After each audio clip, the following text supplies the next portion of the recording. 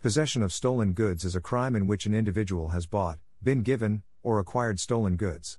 In many jurisdictions, if an individual has accepted possession of goods, or property, and knew they were stolen, then the individual may be charged with a misdemeanor or felony, depending on the value of the stolen goods, and the goods are returned to the original owner.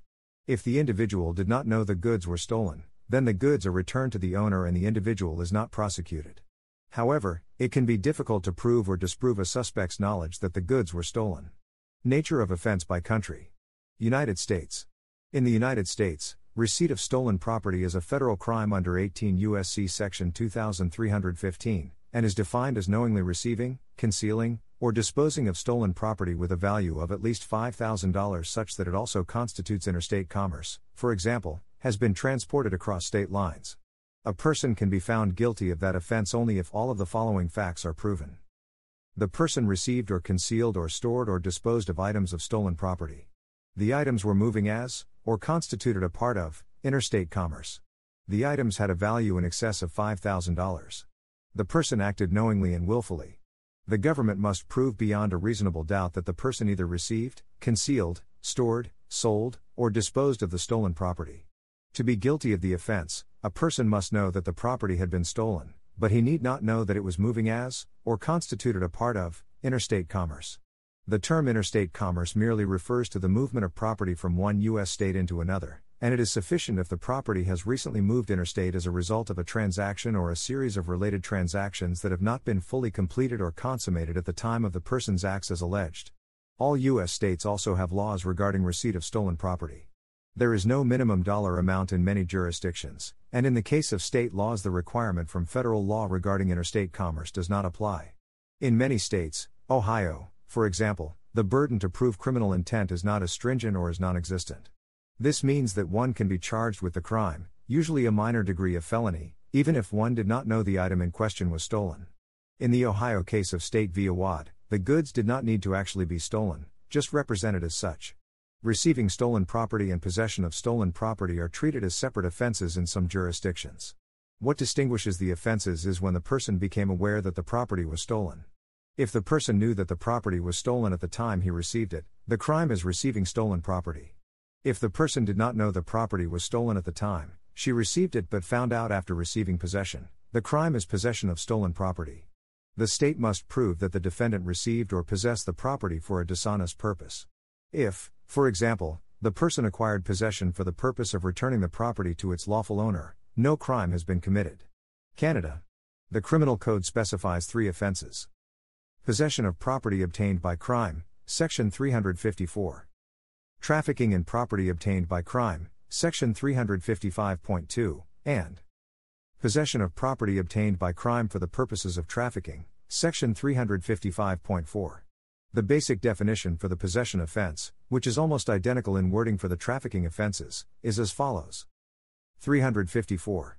1. Everyone commits an offense who has in his possession any property or thing or any proceeds of any property or thing knowing that all or part of the property or thing or of the proceeds was obtained by or derived directly or indirectly from a. The commission in Canada of an offense punishable by indictment, or b. An act or omission anywhere that, if it had occurred in Canada, would have constituted an offense punishable by indictment. If the value of the property is greater than $5,000, the maximum punishment on indictment is 10 years for possession only, and 14 years if related to trafficking. Otherwise, the maximum indictment is 2 years and 5 years respectively, or alternatively punishment by summary conviction. Section 355 and 355.5. United Kingdom. Handling stolen goods is the name of a statutory offence in England and Wales and Northern Ireland. It takes place after a theft or other dishonest acquisition is completed and may be committed by a fence or other person who helps the thief to realize the value of the stolen goods. This replaces the offence of receiving stolen goods under Section 33 of the Larceny Act 1916. England and Wales. This offence is created by Section 22(1) of the Theft Act 1968, which provides a person handles stolen goods if, otherwise than in the course of stealing, knowing or believing them to be stolen goods he dishonestly receives the goods, or dishonestly undertakes or assists in their retention, removal, disposal or realization by or for the benefit of another person, or if he arranges to do so. Stolen goods, this term means property stolen anywhere, as long as the theft amounted to an offense committed. It includes any proceeds of that property, including money for which it has been sold, and anything bought with those proceeds. However, property which has been returned to the original owner, or otherwise lawful custody, is no longer regarded as stolen, by Section 24(3). This may create difficulties, as in Houghton v. Smith. It is not necessary that the property be stolen in a limited sense. Section 24(4) of the Act specifically extends the scope to property obtained by fraud or blackmail. However, it is also implicit in the definition of offenses such as burglary or robbery that handling may apply to the proceeds of these offenses. Dealing. The offense of handling is drafted widely enough to criminalize any dishonest dealing with property that has been come by dishonestly. For example, the original thief may also be convicted of a subsequent handling if the thief later arranges its sale.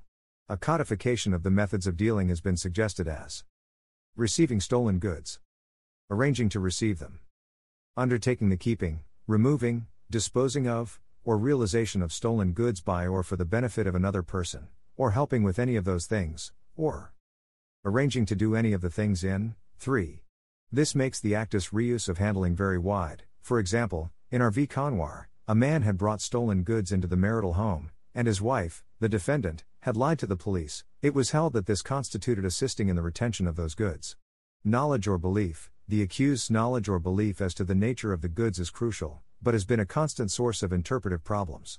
Either may be based on what the thief says or some other positive information, but belief is less than knowledge and more than mere suspicion. In R v Hall, it was held that, per Borum, J. Belief is something short of knowledge. It may be said to be the state of mind of a person who says to himself, I cannot say I know for certain that these goods are stolen, but there can be no other reasonable conclusion in the light of all the circumstances, in the light of all that I have heard and seen.